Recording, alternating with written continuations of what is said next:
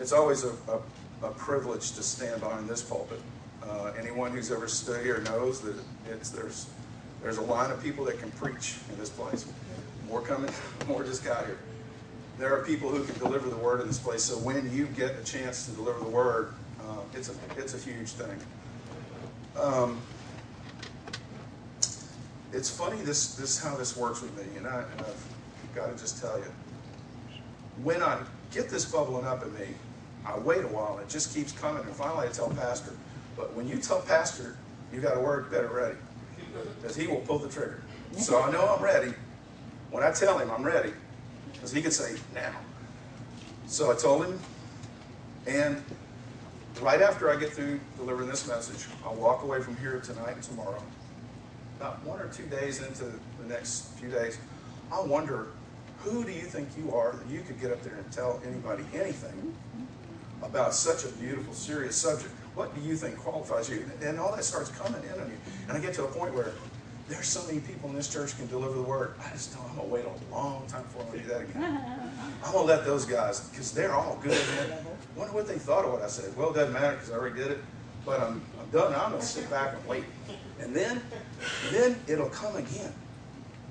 And it'll start bubbling up in me, and I can't stop it. You know, when your bones get charged up with this, you got to step up and tell Pastor, and he pulls the trigger. Amen. So tonight, I want to talk to you, and I don't know who this is for except me. You can be assured this is for me. This message is for me. I'm living it. But also, it's got to be for somebody else, either here or somebody in that camera that's watching from wherever in the world that they go online, they download this. Whoever you are, wherever you are, I'm with you. We're in this together. And then the message tonight is titled, Changing Reality. Now, there are certain words, like you can see a word that says L-E-A-D. It could be lead or led. So changing reality is kind of like that. We are in the middle of the most incredible changing of realities that I've ever experienced in my 60 years on this planet.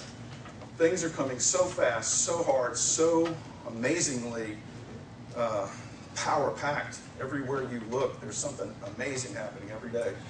But the changing of the reality that I grew up with is just amazing.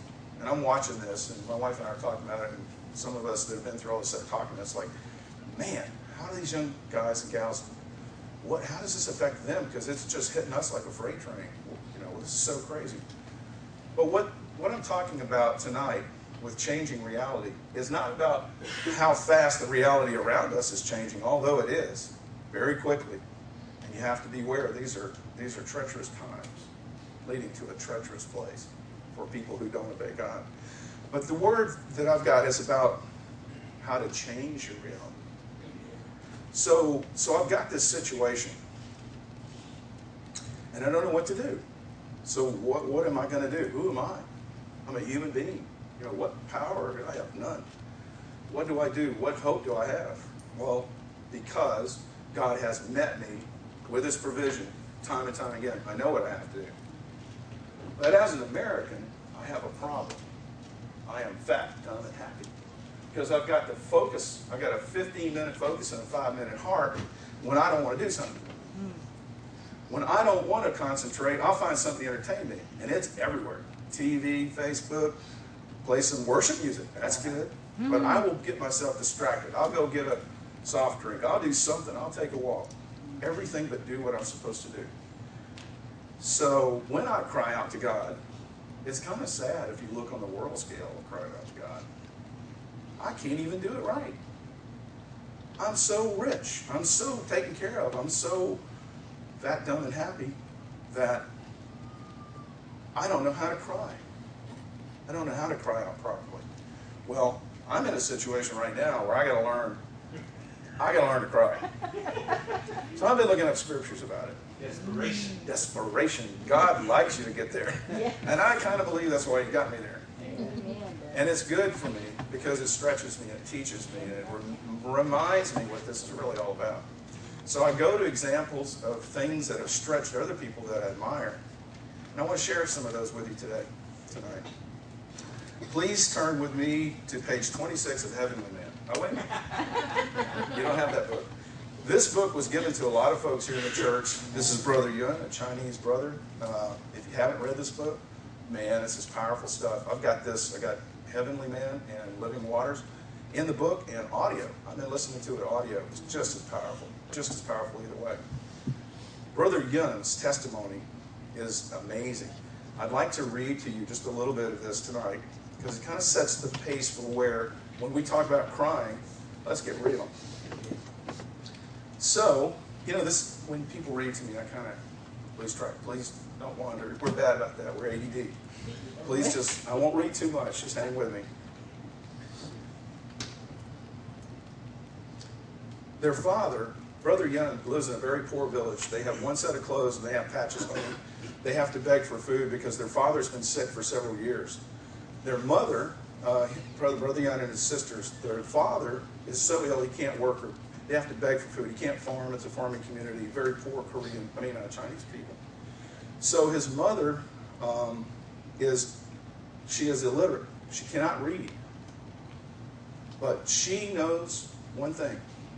She gathers the kids up, and they're little, about 10 years old and below. And she said, we're going to pray. And there's this man called Jesus. And Jesus is going to heal him because we're desperate. We're going to die. We're all going to pray. They all got together, and she taught them how to pray. They got in a little huddle around Dad in their little dirt floor shack, starving and cold, and they cried. They cried. The kids didn't even really know why. Brother Yun didn't really know why, but Mom was crying, so they all cried. You ever cry around your kids? They'll start crying. They don't know why. Boy, they were all wailing and crying and crying. And the guy got healed. Brother Yun's father got healed. Brother Yun's father was a soldier. He was a hard man. He had always taught them two things. Never trust anybody and be hard to everybody you meet. This is a hard world. You got to top everybody you meet. You got to be stronger than them and hurt them. Make them respect you. He was a soldier, been through horrible war. This was his attitude. He didn't believe in God, but he was crying. When they gathered around him, he was dying, wasting away from cancer. Got no doctors, got no medicine, got no hope. The kids are crying, the wife's crying, and he cried too, and God healed him. So Brother Yun said, who is this Jesus guy? His mother told him. These were exciting times. Not only did I receive Jesus as my personal Savior, but I also became a person who really wanted to serve the Lord with all my heart. My mother had never learned to read or write, but she became the first preacher in our village.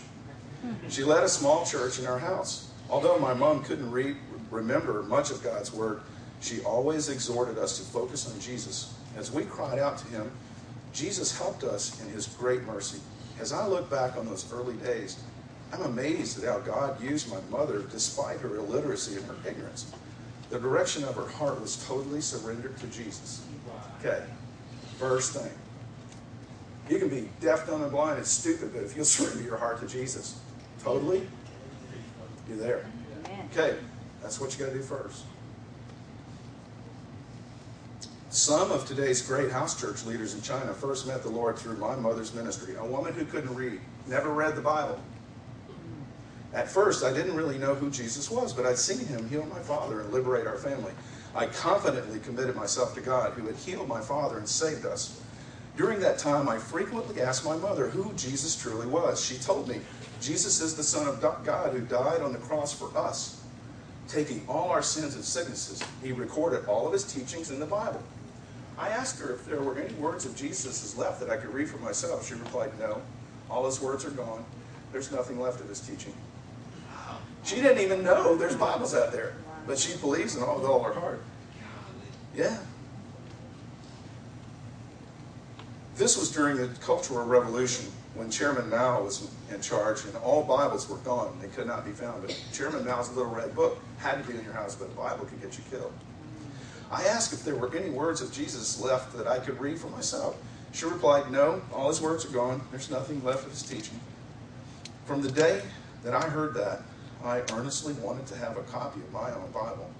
I asked my mother and fellow Christians what a Bible looked like, but no one knew. How many people in here have a Bible tonight? Come on now. How many hands? There you go. Look at what we got, man. First, you have to be totally committed, sold out to Jesus. So no matter what happens, you're going to go to Him. Secondly, look what He's given us. Look what wealth we have sitting right here. Man, One person had seen some hand-copied scripture portions and song sheets, but never a whole Bible. Only a few old believers could recall seeing Bibles many years before. The Word of God was scarce in the land. I was so hungry for a Bible. Seeing my desperation, my mother remembered an old man who lived in another village. This man had been a pastor during the Cultural Revolution. Together, we started out on a long walk to his home. When we found him, we told him our desire. We longed to see a Bible. Do you have one? He immediately looked fearful. This man had already spent nearly 20 years in prison for his faith. He looked at me and saw that I was so young and poor with tattered clothes and bare feet, and he felt compassion. But still, he didn't want to show me his Bible. I don't blame him, because in those days, there were very few Bibles in the whole of China, and nobody was allowed to read them. The old pastor simply told me, the Bible is a heavenly book. If you want one, you'll need to pray to the God of heaven. Only He can provide you a heavenly book. Wow. God is faithful. He always answers those who seek Him with all their heart. I fully trusted the pastor's words. When I returned home, I went out to the yard and got a stone and brought it to my room. And I knelt down on it every evening for prayer. I had just one simple prayer. Lord, please give me a Bible. Amen. Amen. At that time, I didn't know how to pray. But I continued for more than 1 month. I can't go 15 minutes without looking at the Weather Channel. He cried out, laying his head on a rock every night for a month. Nothing happened. The Bible didn't appear. I went back to that pastor's house again. This time I went alone. I said, hey, look, I've prayed to God according to your instructions, but I still haven't received the Bible. I want so much. Please show me your Bible. Just a glance and I'll be satisfied. I don't need to touch it. You can hold it, and I'll be content just to look at it. If I could just copy down some of the words, I will return home happy. The pastor saw the anxiety in my heart. He spoke to me again. If you're serious, then you should not only kneel down and pray to the Lord, but you should also fast and weep. The more you weep, the sooner you'll get a Bible. So we got to go back, a long walk back, thinking, I got to go weep.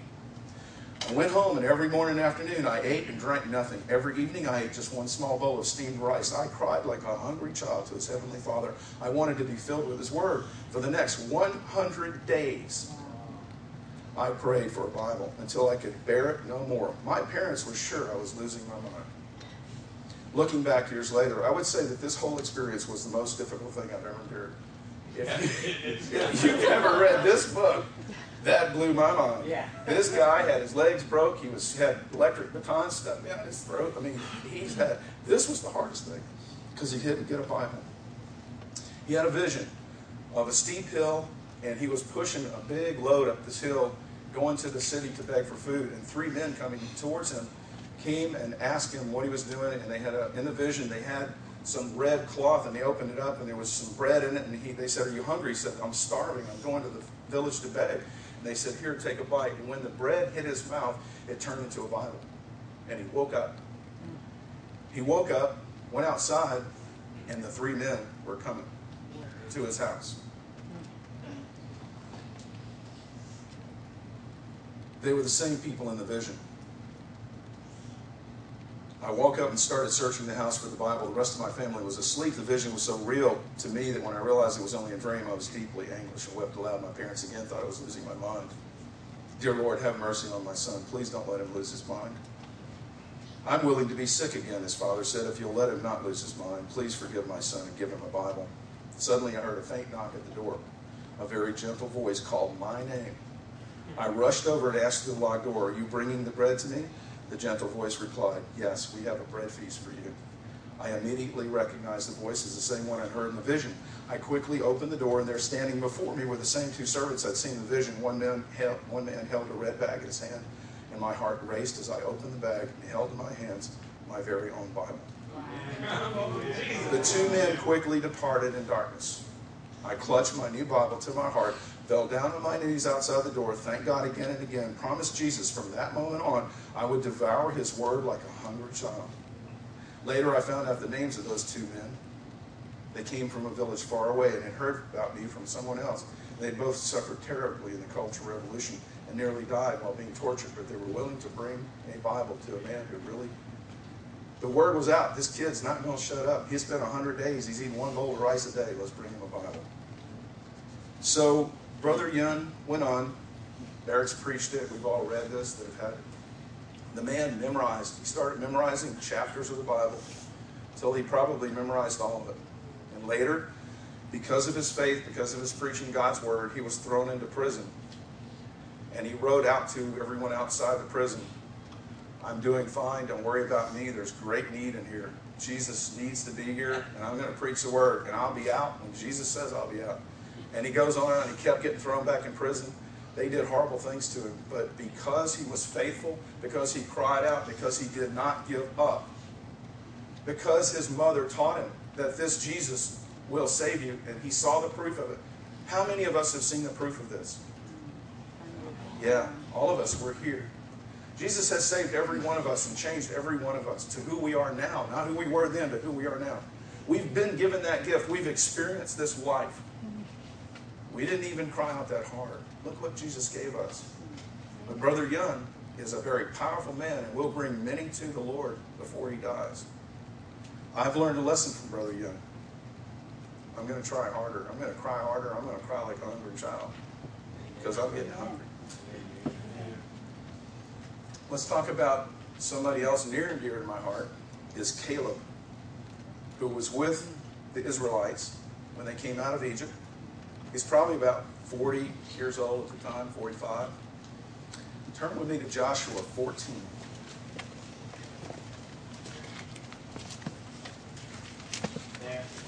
There. The 6th verse. Now the men of Judah approached Joshua at Gilgal, and Caleb, son of Jephunneh the Kenizzite, and said to him, You know what the Lord said to Moses, the man at Kadesh Barnea, about you and me.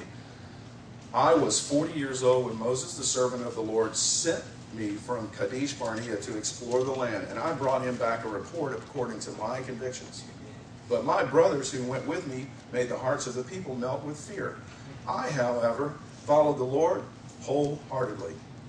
The Lord my God, wholeheartedly. So that on that day Moses swore to me, the land on which your feet have walked will be your inheritance, and that of your children forever, because you have followed the Lord my God wholeheartedly.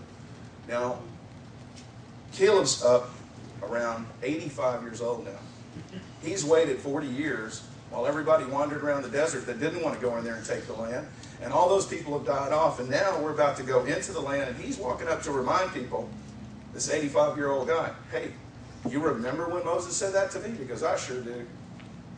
If you look in verse 10, now then, just as the Lord has promised, he has kept me alive for 45 years since the time he said this to Moses while Israel moved about in the desert. So here I am today, 85 years old. I'm still as strong today as the day Moses sent me out. I'm just as vigorous to go out into battle now as I was then. Now give me this hill country that the Lord promised me that day. You yourself heard that the Anakites were there. Those are the giants. Remember, we've been studying about that, the Nephilim. You yourself heard those giants were there. The Israelites were little people. They didn't get a lot to eat. They weren't real big, but boy, they were fierce. We probably look like giants to them. And their cities were large and fortified, but the Lord helping me, I will drive them out just as he said. Then Joshua blessed Caleb, son of Jephunneh, and gave him Hebron as his inheritance, verse 13. Now, I may have to wait. I can call upon the Lord. I can cry out. Now, Brother Young's taught me how to cry. I can be fierce about it. I can be relentless about it. I can be committed to it. But I might have to wait a while. Just because God doesn't come running when I call out doesn't mean he's not coming. It may take 40 years. I may be 85. But he said he would do it. Amen. And if he says he'll do it, I will be just as fit that day to take the land as I am now. Amen. And he will give me that land as my inheritance. I have called out to him. He has promised me, and it will be mine. Amen. Now, that's not a name and claim it prosperity gospel, but I have to stand on something. I have to stand on something. I'll stand where this man stood. I'll stand with Caleb, a mighty warrior, an honest man who told the truth. Even if the other people around him didn't like what he said, they were over there, he stepped over here and said, hey, we can take those people. I'm not with these guys. I don't know who they saw, but I could take the ones I saw. They outvoted him. What do you think he did for those 40 years while he waited? I'll bet you he trained up warriors. He knew he was taking that land one day. I'll bet you he taught people how to shoot bows, throw rocks. I bet he raised up a bunch of people around him. One day we're taking the land. Because he didn't go on a horse by himself when he went out to take that, when God gave it to him. He raised up people around him to go with him. He said, we're going to get this one day. This is God's word. He promised it. Learn how to use that bow. Boy, you better learn how to throw a rock. When they come, you do this. When they go, you do that. And when he said go, people went with him. They saw the word come true in his life. He held out. He cried out to the Lord. God provided it. And then he had to take it. So I have to be patient. When God says go, I can't falter. My heart can't get weak or scared because I'm dealing with giant oil companies, or I'm dealing with giant boat companies. I'm dealing with giant anything. Who are they? My God says I'm just as big as they are. In fact, he's going to show them. Come on, man. He put me here for a reason. Amen. It's kind of scary, but there's a reason. Now, Brother Yun had great character. And he performed out there what he learned and where he learned it. Caleb had great character, which never faltered his whole life. He took the land. His inheritance was his, and he got it.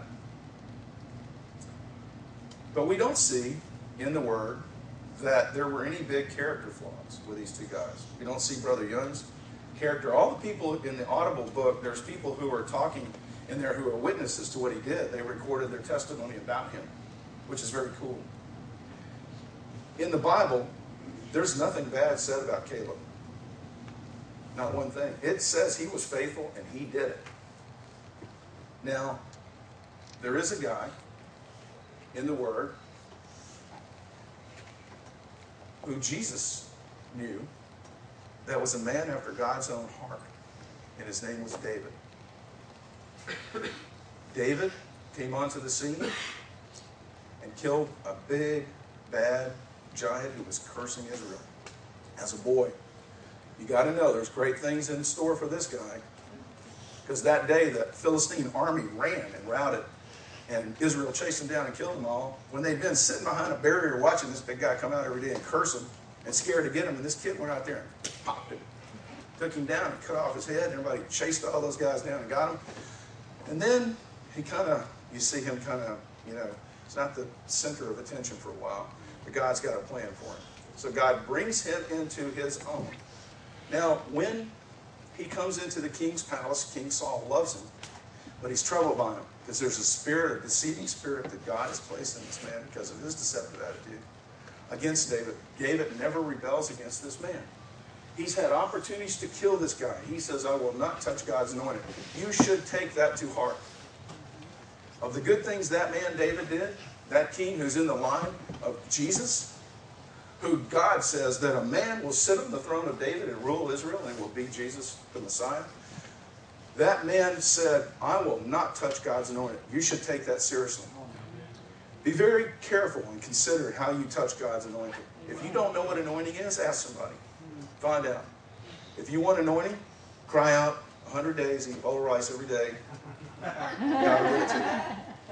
But if you don't understand anointing, you should consider carefully how you treat God's anointed.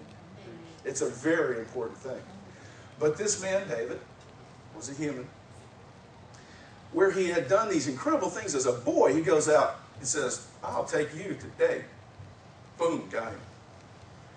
And where Saul threatened his life and tried to kill him, and he had opportunities to kill the king, no, I'm not touching God's anointed. Holiness, that's obedience.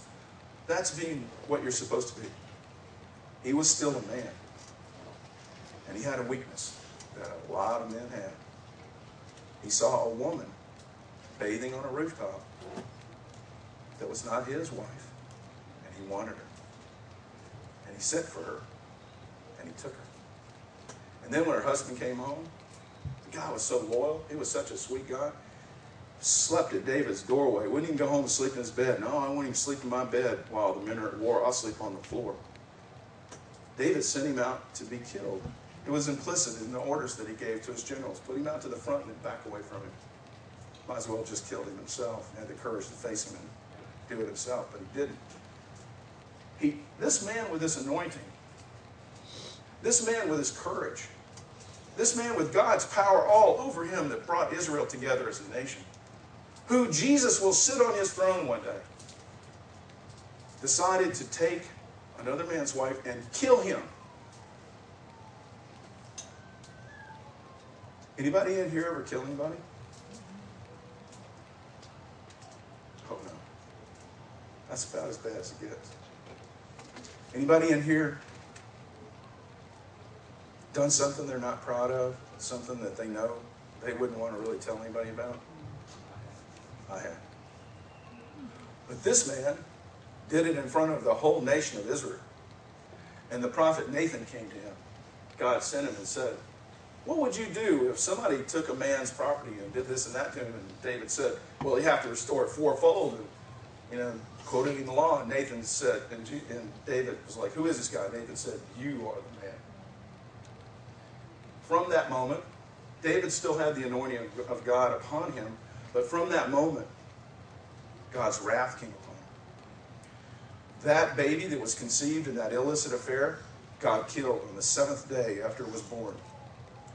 And David wept and cried. Now, David's committed murder and adultery in front of the nation, and the whole nation was really disappointed, I'm sure, because this is the guy. This is the guy we're all looking for. And so the prophet Nathan, everybody knows when the prophet goes to visit the king, that's not good. He's coming out there, and David's in there ripping his clothes and falling down his face. This ain't good. The whole nation's like, oh man, this is our leader. What are we going to do? But what David did next shows David's heart. And it's why that God would say that David is a man after his own heart. Now, God didn't say you should go do all these ugly things, but here's why David was a man after God's own heart. Turn with me to 1 Samuel. Excuse me, I'm sorry. Turn with me to Psalms 51. Psalms 51. In 1 Samuel 13:14, Saul is told that David will take over his kingdom.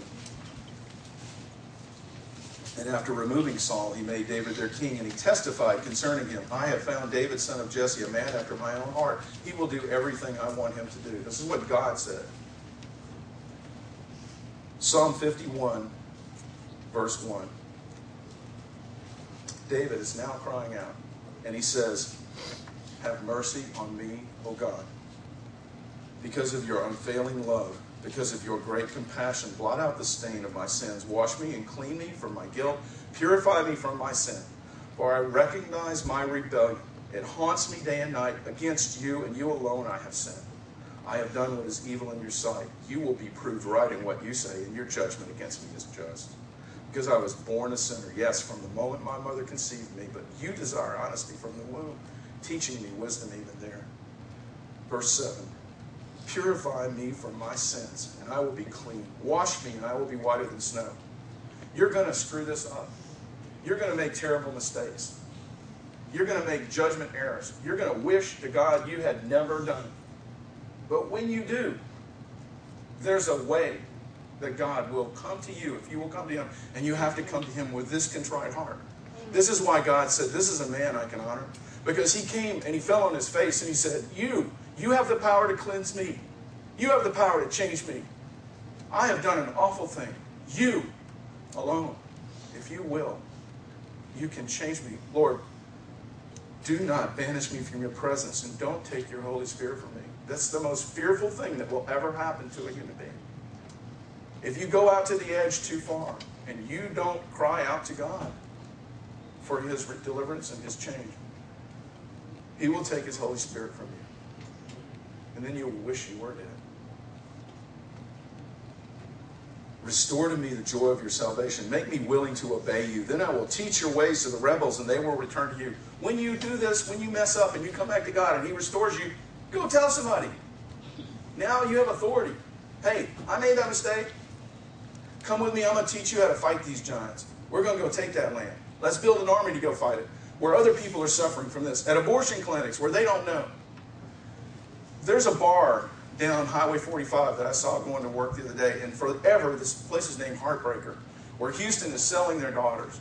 And every time I pass there, some church, different church, gets the billboard right behind it and said, God heals broken hearts.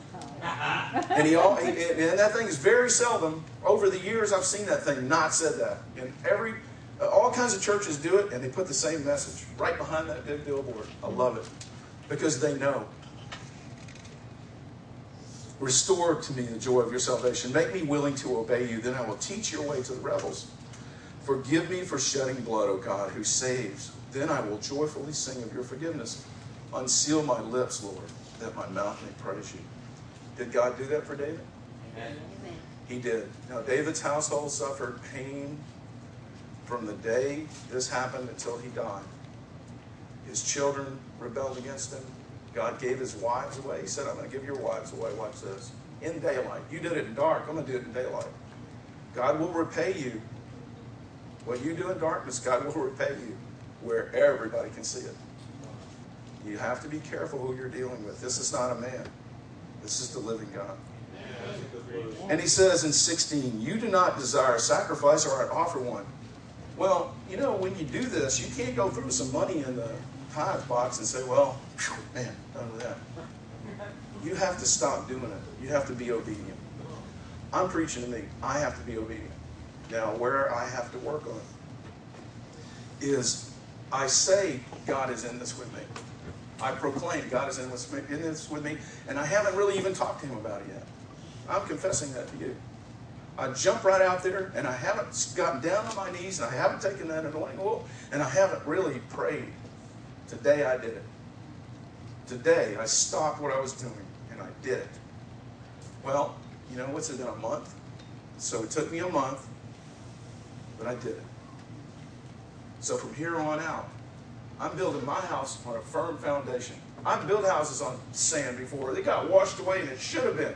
It deserved to be. It was not built on the word. It was not built on the rock. I deserve that. I'm not going to go there. I'm not drinking that bitter water again. Ever, ever again. For me and my house, we will serve the Lord. Amen. Amen. I'm going to run this thing till I drop. Amen. Good words. Now, when you've got hard times, how do you act? Are you downtrodden? Is your face real sad? Tell everybody how sad you are. Tell everybody your troubles all the time. Or do you sing praises? Let me take you and beat you. Let me take you when you go to the abortion clinic. Let me handcuff you, beat you out there in front of the abortion clinic so everybody can see you, strip you down and give you 39 lashes, and then throw you in prison. Not only in a prison, but in the middle of the prison, in shackles. What are you going to do around midnight? Praises. Turn with me to Acts 16, 25, 27. There. Man, you're quick. You knew where I was going, didn't you? About midnight, Paul and Silas were praying and singing hymns to God, and the other prisoners were listening to them. When you're in your difficulties, you're in the mully grubs, when you're in the trench and you've been beat, not even for something you did. Somebody doesn't like you, and they beat you, and you're singing praises at midnight. Somebody's listening to you. Other people listen to you. They hear you. You're supposed to be God's Word incarnate. You're supposed to be walking and talking it so other people know it.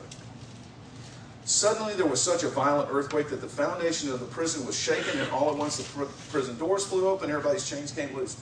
Did that happen? Yes. Is there anything in here that says, but that's the only time it ever happened and never happened again? No. There's no born on date. There's no quantity that you can have where you can't have any more. It can happen anywhere to us. We can be these people singing hymns in prison in the middle of the night. Amen. When we go to foreign countries and we're not treated well, there's a good chance that in Romania you might not get treated well. There's a good chance in Mexico in the coming days when we go there again, right after Romania, by the way. This church, boy, I tell you, you might not get treated well. If you get mistreated, how are you going to act? If you get mistreated on your job, if you get mistreated in the supermarket, if you get mistreated anywhere, are you going to sing praises so that they know who you are? Because that's what I have to do. You've got to be able to spot me in a crowd. I've got to do that. That's got to be my walk. That's got to be my life. Or I won't make it out of here. I won't make it out of here. I've got to make it out of here. And I say out of here, I mean my sinful nature. I mean, I want to walk with Jesus. I want to see him face to face. I want to talk to him. I want to hug him. Amen. I want to dance with him. Man, you know that guy can dance for him. Just dance. I want to sing with him. I want to hear notes of music that I've never heard before. I want to see colors that I've never seen before. I want to just live with Jesus forever. But I will not get there unless I praise him in my troubles. Because he wants that. He will knock the doors open for me. He will have an earthquake for me. He will set me free. It happened for them. It'll happen for me. I'm going to do it. Now,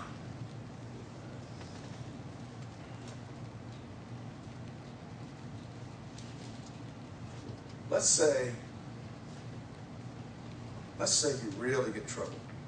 Let's say a member of your close personal relations that you've known for a long time has a very troubling dream about somebody very near, dear to you, close to you, that you love. And you come upon this dream, hear about it. Maybe the relative the dream was about tells you about it. And you're troubled to your core. You're troubled deep in your heart. And you cry out, oh God, no, not this. Then you back up and you say, okay, this. But why? How? And you cry out so deeply that God of the universe and his son Jesus come and get you. And they take you to the throne room of God. And they tell you how this will all happen. Just like you saw in the Bible where Paul said, I knew a man who was taken up to the third heavens, saw things so beautiful that I can't speak of them. What if that God took you there, where Paul stood, and opened up the scrolls for you? And while you were watching indescribably beautiful things, you saw a throne and you saw a trumpet sitting there. That's a special trumpet. It's only going to be blown once, and it's going to end this age. What if your God loved you so much that he took you there and he showed you that? That happened to Jennifer, our pastor's wife. Because a friend had a dream about Pastor that he was going to be martyred out on the mission field. That will make you cry out. But are you going to get depressed and molly grub? Are you going to, woe is me? No. You go deep. Deep cries out to deep. You go deep. You cry out to the living God. And he will take you while you're standing here singing one night into his throne room. And he will comfort you. And he will give you his grace, which is sufficient to bring you to the end of days with joy. I can say this because I've witnessed it. I've seen this happen to someone very dear to me, Jennifer Stevens. Have you ever known anybody else that got taken to the throne room? I haven't. I read about it when Paul talked about it. Why do you think Paul got taken there? He was under duress. He was trying to figure it out. He called out to God. He said, show me something. I'm having a hard time. And what he showed Paul was enough for Paul to run the race. You read what he said. You read what Paul wrote. I can't imagine. It's so powerful and beautiful and so well written and so intelligent. Every time I read it, I'm so amazed and impressed and humbled. How do you think he got that? Jesus gave it to him. And Jesus stayed with him right up to his last breath. And he's dancing with Jesus right now. So when I get in trouble, when my heart is hurt bad, and the word that I've received is not good, I'm going to sing in prison. I'm going to cry out to the Lord, and He will answer me. He is faithful. Amen. He will hear me. He will provide for me. He will not leave me. He will not abandon me. Until I meet Him, He will take care of me. And I will be faithful, and I will be obedient. And I will ask Him if I mess up. Do not take your Holy Spirit from me. Please, Lord. Please, Lord. And if the word that I get is so severe that I can't live underneath the weight of it, I will call out to Him with my heart, because I've seen Him be faithful to my friends who I love. Amen. I didn't hear this. I saw it. What does it take? Man. So, there's something that we need to look at real quick. And the reason I really, when I get these words sometimes, it happens. Sunday, Eric preached on it. Monday night, it was in the home meeting. And it just, we kept, yep, I'm getting it. Yep, that's it. Eric touched on this Monday night. Let's turn to Revelation 4, verse 4.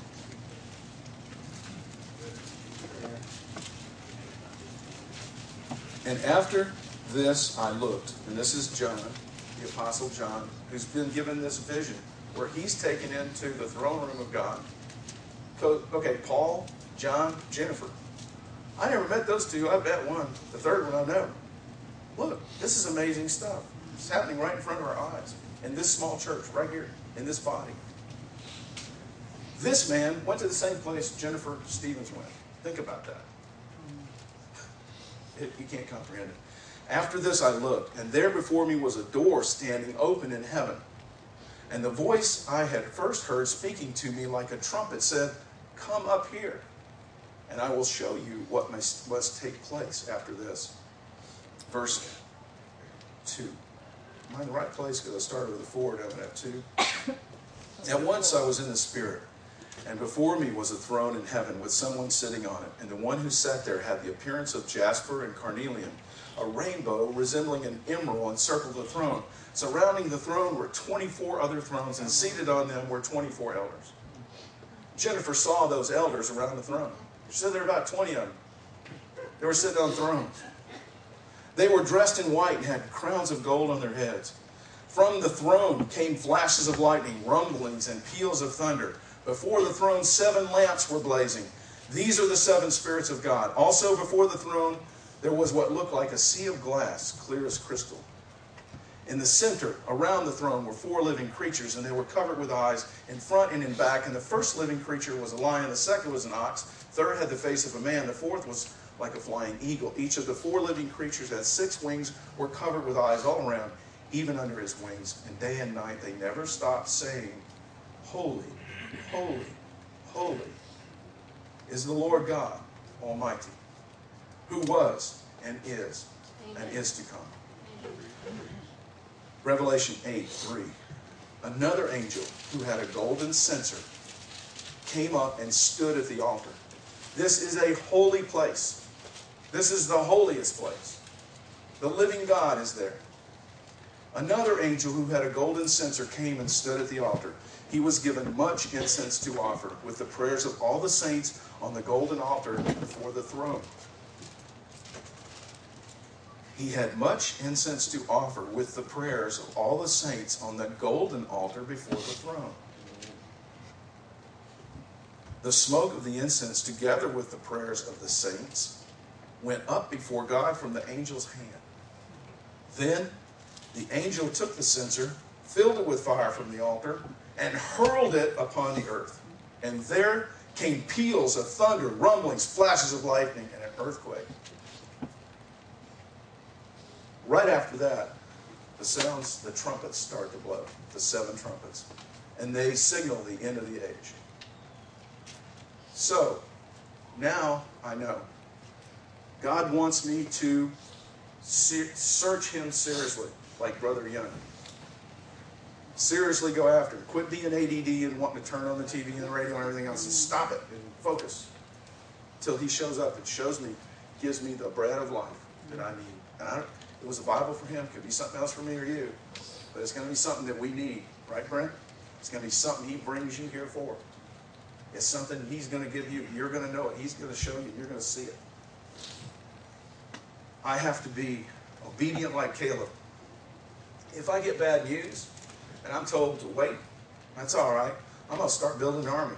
And we're going to throw some rocks at you when we get through. When I finally do get in there, I'm going to kick you. Then, if I mess up, there's a way for me to come back to God.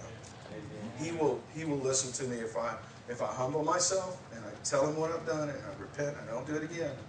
He's faithful to keep me alive. There may be consequences. You may have to walk out. I've got some of those. They talk about when you plant a seed, you reap what you sowed. Some of those crops take a long time to come in. You should be very careful to consider your seeds you plant. They may not come up right away, but when they do come up, it may take a long time to knock them down if they're the weeds, if they're the tares that grow up inside the wheat. You can't tell the two apart till the wheat gets the weed on it. And there's the other thing right in the middle, the enemy place there. Might take a long time to be able to separate your crop from the weeds. You want to be careful what you plant. And then, if I'm faithful to remember the things that God has taught me, and I cry out to him in my pain, if I get to a place that I just can't handle, he might send his angel to get me and show me, hey, there's something going on you need to see. Look, this is going to work out. Because I know I've seen this.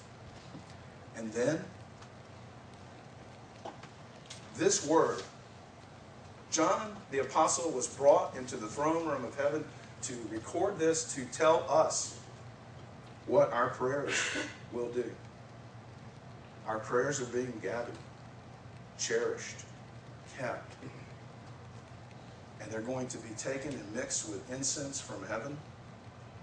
And that incense will go up into God's nostrils. He's going to give a signal to an angel who's going to take it and hurl it down and stop this nasty world thing that's going on. Whether that's now, whether that's in the future, whether we're here or not, it's going to happen.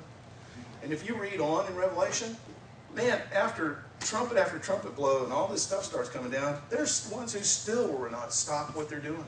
They will not repent. They will not stop their sexual immorality. They will not stop worshiping demons. They are amazingly crazy because he's hurling plagues and pestilence down upon the earth. We are not the people that has to happen to. Our hearts have been softened by the Word of God, his living Word, his water to our spirits. We have been changed to a new being, a new human being, who we are now that we were not before. We have now been allowed to come into his throne room, and we are allowed to stay there as family if we are obedient. And that's very encouraging to me. Amen. Amen. Is that a good word?